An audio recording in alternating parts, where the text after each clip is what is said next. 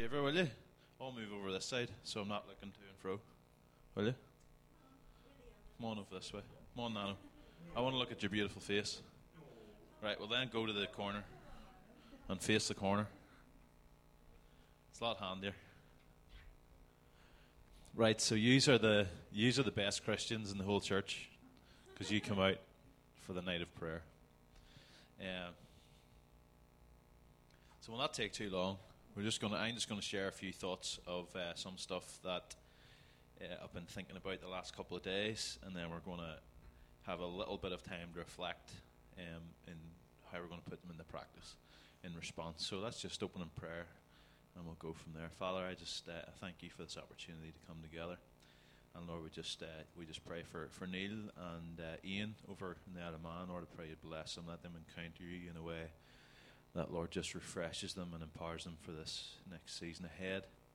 Father, just for even Neville at home with the kids, God, for all the people that can't be here because of other things, I just pray you bless them, Lord, and bless us here tonight. Open our hearts, open our minds, ready to receive from you. In Jesus' name. So tonight, I'm just going to look quickly at watchmen. Watchmen on the wall, watchmen in prayer. And so I'm going to start off by reading in 2 Samuel 18. So if you want to turn to 2 Samuel 18, verse 24 to 27. If not, it's okay. I'm going to read it here. And I'm reading from the new Northern Ireland version. That's the joke that we were saying last week, the NIV. Come on ahead. I'm only just starting. You're all right. It's always the man's fault. Unless you're in my house, it's always Nicola's fault.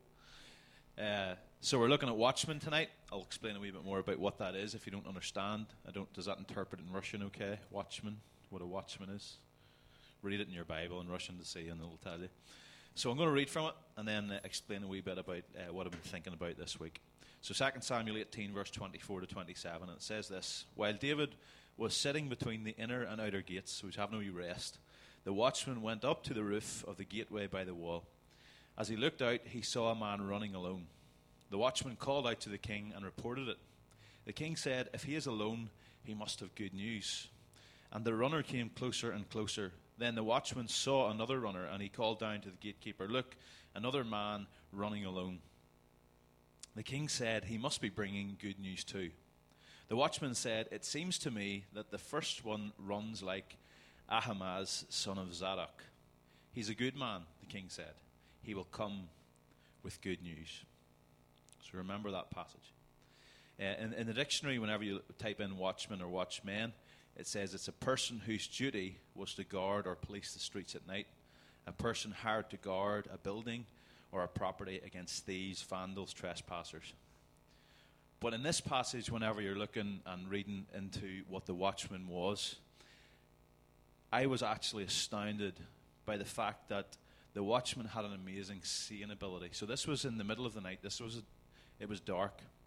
And the watchman was able to see how the person was running and able to say who that person was.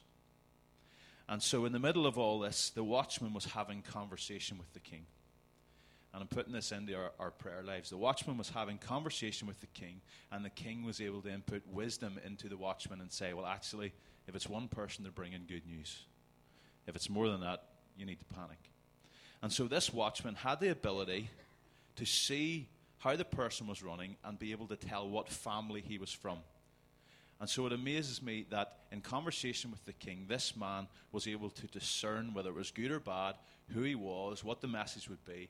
And so as I've read through this week, I've just had this desire that we need to be, more intentional with how we pray. And we need to learn how to be watchmen for our community, watchmen for our families. And so watchmen were people that stood on behalf of the city to protect, to serve, and to warn. So this watchman, he cared for his community.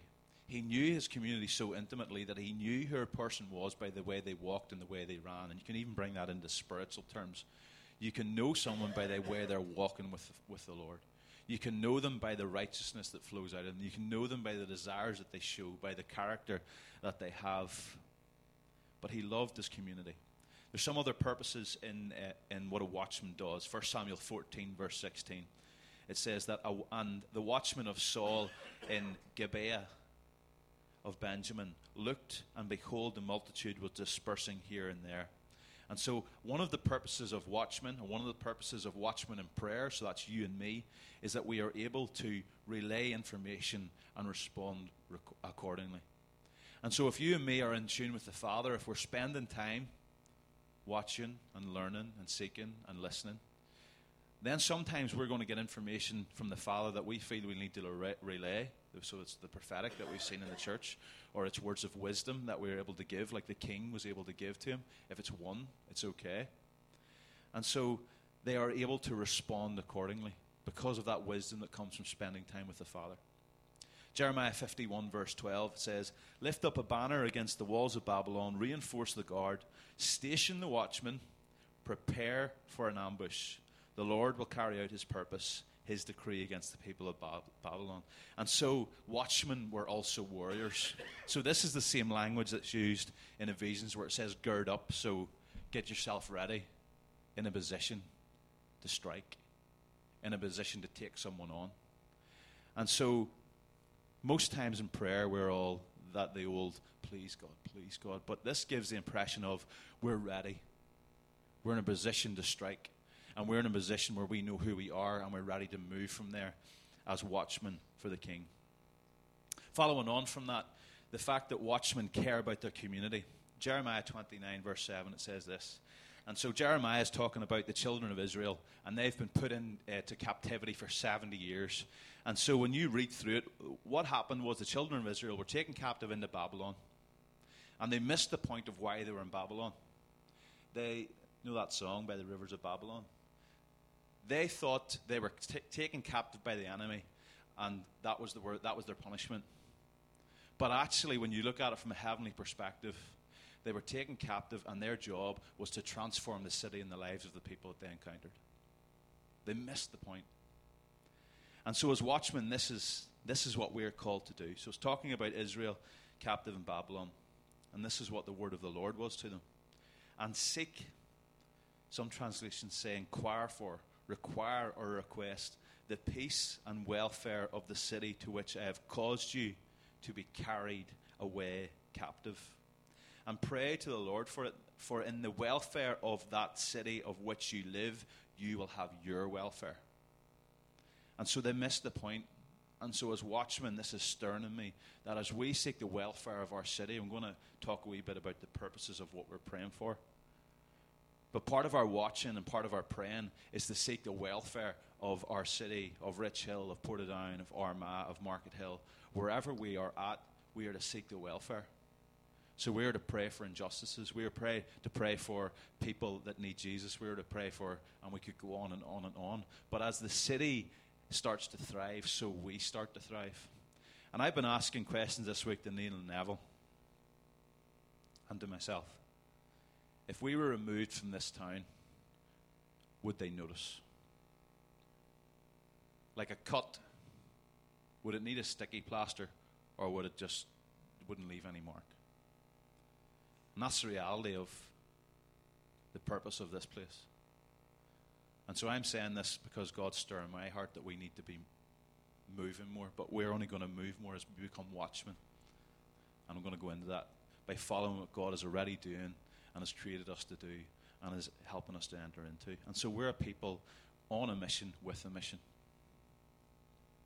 Our mission is to bring shalom, which is, I think you used to have it up in Mullaleelish. I don't know where it's gone to, but it means wholeness. And if you read into the original meaning of it, it means this. Shalom means this. The dynamic, vibrating health of a society that pulses with divinely directed purpose and surges with life-transforming love. That's a really good mission statement, isn't it? And so that's the purpose of being a watchman, and that's the purpose of the church, and that's what our purpose is on earth as we bring prosperity to cities, as we bring life to the city that we work into. But watchmen are also for the sake of the future. I want to read you this story. As this week I have been driving a lot, so I've just been putting the Bible on over and over and listening, and this one just came out of nowhere. In 2 Samuel 21, and this is the importance of being a watchman for the future. 2 Samuel 21, verse 1 to 6. It says this: There was a famine during David's reign. So David was the king after Saul. Hopefully most of you know the story of how long it took David to get into the position of king. And Saul didn't like him, and Saul chased him down, and Saul tried to kill him, but David was gracious and loving and kind and didn't respond. There was a famine during David's reign that lasted for 3 years. So David asked the Lord about it. And the Lord said, the famine has come because Saul and his family are guilty of murdering the Gibeonites. So the king summoned the Gibeonites. They were not part of Israel, but were all that was left of the nation of the Amorites. The people of Israel had sworn not to kill them, but Saul, in his zeal for Israel and Judah, had tried to wipe them out. David asked them, what can I do for you? How can I make amends so that you will bless the Lord's people again? Well, money can't settle this matter between us and the family of Saul, the Gibeonites replied. Neither can the demand of life of anyone in Israel. What can I do then? David asked. Just tell me, and I will do it for you. Then they replied, it was Saul who planned to destroy us, to keep us from having any place at all in the territory of Israel. So let 7 of Saul's sons be handed over to us, and we will execute them before the Lord at Gibeon, on the mountain of the Lord. All right, the king said, I will do it. And as I listened to that in the car this week, it hit me that the choices of generations before us can have knock-on effect for generations to generations to generations. But as watchmen, we have the ability, in conversation with the king for wisdom, in conversation with the king, to ask him about our steps that are going before us, to ask him how to deal with the things behind us. We can set the next generation up for so much greater than we have. We can make the one I always say, our ceiling, their floor. And so it's so important for us to understand the importance of being watchmen in prayer for future generations, if for nothing else. And so it's an honor that we can, as watchmen, be in partnership with the king, just like David in the first scripture that I read out. Floyd McClung says this about prayer. But in prayer, as we seek God, we are continually compelled to engage with the things that break his heart, and it's conscripted to go out and engage his enemies. So it's literally saying that as we engage with the Father, we cannot but go out and respond to what's breaking his heart. 1 Samuel 17 says that the bears and the lions that you kill in private determine the giants that we kill in public. That's the paraphrased version. And so if you're not learning how to kill bears and lions in private, you will never do anything in public for the Lord. To have kingdom power in public, we must practice kingdom presence in private. And so who better to follow and to imitate in this than the person that exhibited it the most, which is Jesus. And so when Jesus taught us to pray, it was very intentional. It had a specific structure. It had a specific focus and a specific rhythm. And so the Lord's Prayer isn't a script that we are to follow. So we all memorize the Lord's Prayer. We know it. Our Father who art in heaven, hallowed be your name. We know it off by heart. But that's not the purpose of it. The purpose is so that we know how to hit the mark. When they're striking oil, it's so that instead of beating around and trying to find something we don't know where it is, it helps us to hit the mark of how to pray and where to pray and when to pray and everything like that. And so our Father, it starts off with the who. And this has given us the way as watchmen that we need to pray. Our Father, so it's who, it begins with him. It begins with the one who we need to focus on. It sets our heart in alignment with his. 1 Corinthians, it says you are the first sons and daughters of the Most High. It helps us understand who we are. So our prayers need to start off with looking at him so we understand who we are and who we're praying to, instead of focusing on ourselves and the lists and endless lists that we have for him. In heaven, it's all about where he is. Ephesians 3 tells us that we are seated in heavenly realms with him. And so it's starting off with him. It then moves to saying, you need my perspective on the things that you're about to pray about. Because what you think about them is not what I think about them. Hallowed be your name. It's all about his holy name. The Passion Translation says, may the glory of your name be the center on which our lives turn. And so he's starting us off by focusing us on the Father, by saying that we need to center our lives around him, around his name. Your kingdom come.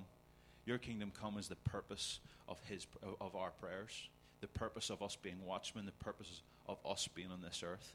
And so Jack Hayford says this: since we know that his kingdom is all the kingdom, the power, and the glory, how is it that he so restricts himself to the passions of his people? And so the fact is that God is entering into mission with you and me. And so many times he's waiting for you and me to respond, for his kingdom to actually come. He limits himself sometimes to you and me because he longs for you to commune with him. He longs for you to be watchmen. Your will be done. It's the direction given in prayer. And so as I think about this one, how many times have you went to prayer and you have such a long list that you're going to tick off? But how many times have you went in prayer and sat in silence and said, right, God, what do you want me to pray? And so this is the purpose of your will be done. His will can't be done if you don't know what it is. And so as watchmen, it's so important that we learn to ask what the Holy Spirit is wanting us to pray and not what we think we should pray. On earth as it is in heaven, this is the results of our prayer and action. This is why it's really good to have a journal and to write down and jot down what God's doing, because we really easily forget the things that he does, but we remember the things that he doesn't do. Give us this day our daily bread. This is our focus, because on a daily basis we have to learn to lay down our rights. We all want really big stories that we can tell our friends. We all want really big stories of God doing this and God doing that. But what he's saying is, I want you to lay down the really small little things and watch what I do. And as you do that, then I'm going to give you the big, magnificent, marvelous things. And even if I don't, you're going to learn that I work through the small things. And so one of the things I wrote down here is that we need to acknowledge him as provider for all we need each day and not create Ishmaels. I can't go into the full context of that, but the context in small is that Islam has been created out of Ishmael, a wrong decision. And so our wrong decisions, for us not waiting for the father, waiting for the right baby to be born, can cause massive upsets in the years to come. And so we need to be people that learn and wait for the timing of the Lord, no matter how we feel about it. Forgive us our trespasses, operating out of a repentant heart. We are not to be loaded with guilt, but we are to give away our guilt and we are to respond in kindness. He has forgiven us of all our debts. The Passion Translation says, send away the wrongs of our debts. It's literally, we're giving it to him. It's done. If we're in an overdraft, he's saying, I'm taking it away and it's mine. It's no longer anything to do with you.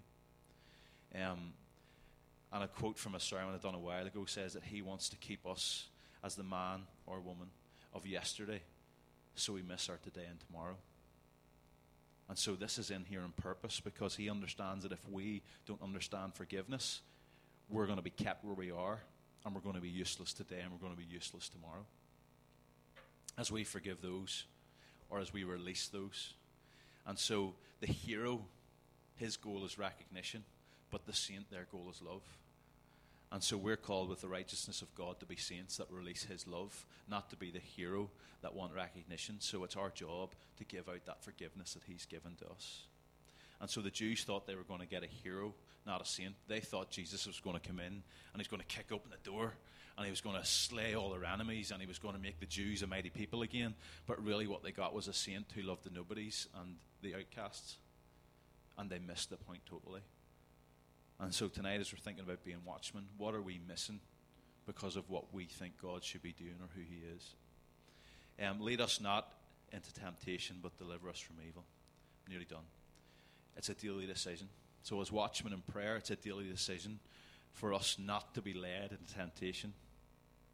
It's a daily decision for us to learn what pulls us down and what builds us up. It's a daily decision for us to respond in the right ways or the right things. And it's a daily decision for us to engage in the community and culture that brings the kingdom of God into the cities that we live in, into the people's lives that we engage in. And so in the Lord's Prayer, it tells us what to pray, but after then he goes on in Luke 18 about the persistent widow to talk about how we should pray. And if you know that story is a story of persistence. And so he's saying, don't lose heart. As your watchman in prayer, just think about the job of a watchman in the story with King David. That was a pretty boring job. Maybe now and again someone would run and they would have a job to do. But most of the time they were standing and they were watching and they were focusing and they were waiting and they were discerning. They weren't really doing too much. And so God is saying, I want you to be persistent, to be patient. And God wants it that way. He wants you to cling to Him. And He wants us to get rid of this casual approach to prayer. And I'm so guilty of it, where we go. And that's why I've started writing lists that sit on my desk that nobody else could read, thankfully, except me. And I make sure that every day I go through that list, because I know if I don't, it becomes a casual Robert and Lois and Samuel. But now, actually, as I read through my list, I don't actually probably need it anymore. But as you read through the list, you intentionally remember to pray. You intentionally think of, and you intentionally are thinking, maybe, God, you could bring that person across my path today. Or I need to respond to this thing that you're putting in my heart. And so He wants us to be pretty persistent. James Gall says this: evidently the Lord is not irritated in the least by our often repeated requests. I wonder if sometimes He postpones His answer purely to motivate us to pray longer and harder, and furthermore, to force us to ask Him for everything we need instead of operating by our own strength and limited wisdom. And so now is the time that we need to learn to ask the Spirit of God, what is it that you have for us to pray today? Psalm 85, I read this verse last week and it drove this point home for me. Psalm 85, verse 12 to 13. It says, yes, the Lord pours down His blessing. Our land will yield its bountiful harvest. Righteousness goes as a herald before Him, preparing the way of His steps. And if you think about it, righteousness goes before Him. It goes before us, preparing our steps. You and me, we have no righteousness within us. The only righteousness we have is from the Father. The righteousness that we have is given to us as a gift from Jesus dying on the cross. And so what it's saying is here is that Jesus goes before you, preparing your steps. And so in light of that, that's why as I come to pray, as you come to pray, we need to rethink our rhythm. It's great to have lists. We need to have lists. But we actually need to make more time as watchmen to say, God, if you're going before me, you know what's there. So why am I trying to figure it out? If you're already going before me and you're ahead of me and your righteousness walks before me and guards me, then God, tell me what it is that I need to prepare for. Impress on my heart things in my character that need to change for me to be the man that I need to be up here. Tell me the people that I need to build a relationship with. Tell me the places that I need to go, the job that I need to move to. All these things, as He goes before us, He wants to tell us. But sometimes I think we're back here looking in the one spot, going round in circles, chasing our tail like dogs, trying to figure out what we need to pray. He's okay? Is it making sense? I'm nearly done. I've got 2 more bits. E.M. Bounds says this. I don't know if I can say this word right, Karen. Importunate. Is that it? Importunate? Importunate. Importunate prayer. So it means this: persistent to the point of annoyance. Does anybody know a person like that? Importunate prayer. So being persistent to the point of annoyance is a mighty movement of the soul towards the throne of heavenly grace. It is the ability to hold on, to press on, to wait. Restless desire, restful patience, and strength of grasp are all embraced in it. It is not an incident or a performance, but passion of the soul. It is not a want. It is not half needed, but sheer necessity. Isn't that powerful? And he goes on to say this of Jesus: prayer was the secret of His power, the law of His life, the inspiration of His toil, and the source of His wealth, His joy, His communion, and His strength. And so if that's said of Jesus, why are our prayer lives the way they are? And I talk to myself. And so I want to leave you with 4 questions. And we're going to spend 10 minutes now. We're not going to pray into them. We're just going to spend some time here with the Lord. And if you can, I want you to write these down, because I want you to think about these. These are not things that you just do tonight and then that's it. I want you to think about putting these into place and thinking about them on a daily basis. And so number one's this. I want you to ask the Spirit, what should I pray? Who, what, where, when, why, all the W's. And let me tell you something. Last week, the first day that I prayed this prayer, and I felt led to just say, God, you direct my day. Where do you want me to go? What do you want me to do? That was it. It was the worst day I've had in weeks. So prepare yourself. When you ask God what to pray, He might tell you some things about yourself that you might not want to hear. He might ask you to talk to people that you don't want to talk to. He might ask you to go places you don't want to go. He might ask you to give money that you don't think you have. Or, sorry, don't do that because that's not right, but you don't want to give. He might ask you to befriend someone that's hard to befriend. I don't know. It could go on and on and on. But spend time. And don't start with an hour, but start with 5 minutes and just sit in a quiet place and say, Holy Spirit, what is it that you want me to pray today? Number 2, what do I need to hold? What do I need to press into? What do I need to wait on? What do I need to rest in? And what do I need to embrace?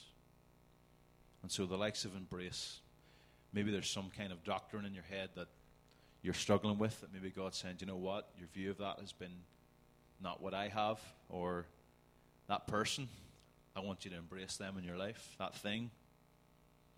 Maybe God's saying that you're doing too much. It's time to rest. It's time to take time with me. It's time to wait on that thing that you keep asking for and you're not actually waiting for it. You're trying to get every way humanly possible to get it yourself instead of just waiting on me.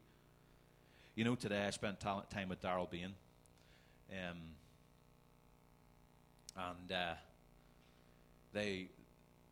They put an offer in for the building they're in. I think it was £45,000, and they didn't have any of it whenever it came, or whenever they offered it.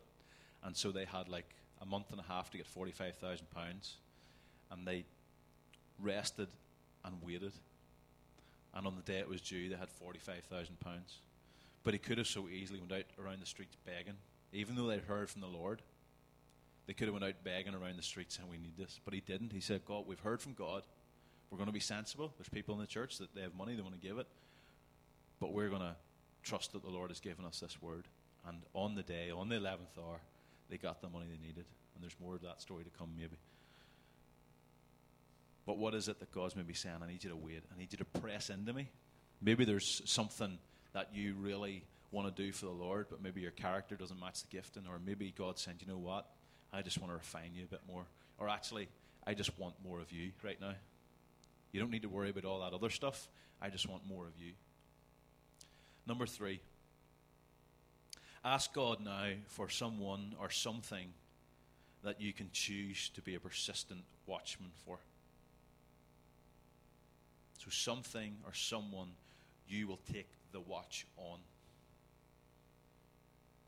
So someone or something that you're going to say, do you know what, God, being led by you, I am going to persistently knock at that door. I am going to keep battering the door until you answer this prayer and this plea of me that has been led from asking you what I need to pray for. That's the difference in just praying for random things. Praying for something that the Holy Spirit actually puts in your heart to pray for, and then persistently pursuing God and saying, I want you to answer this. I need you to answer this. And number 4, we very easily, and this is from Neil on Sunday, we very easily get into the thinking of the process, so the whole thing of prayer, getting our Father, who art in heaven, hallowed be, but we actually forget the purpose. And that's why I went through the whole thing of the Lord's Prayer. I know it took a wee minute, but I wanted to just re-engage you in the purpose of the Lord's Prayer and not the process of the words. And so think about that tonight.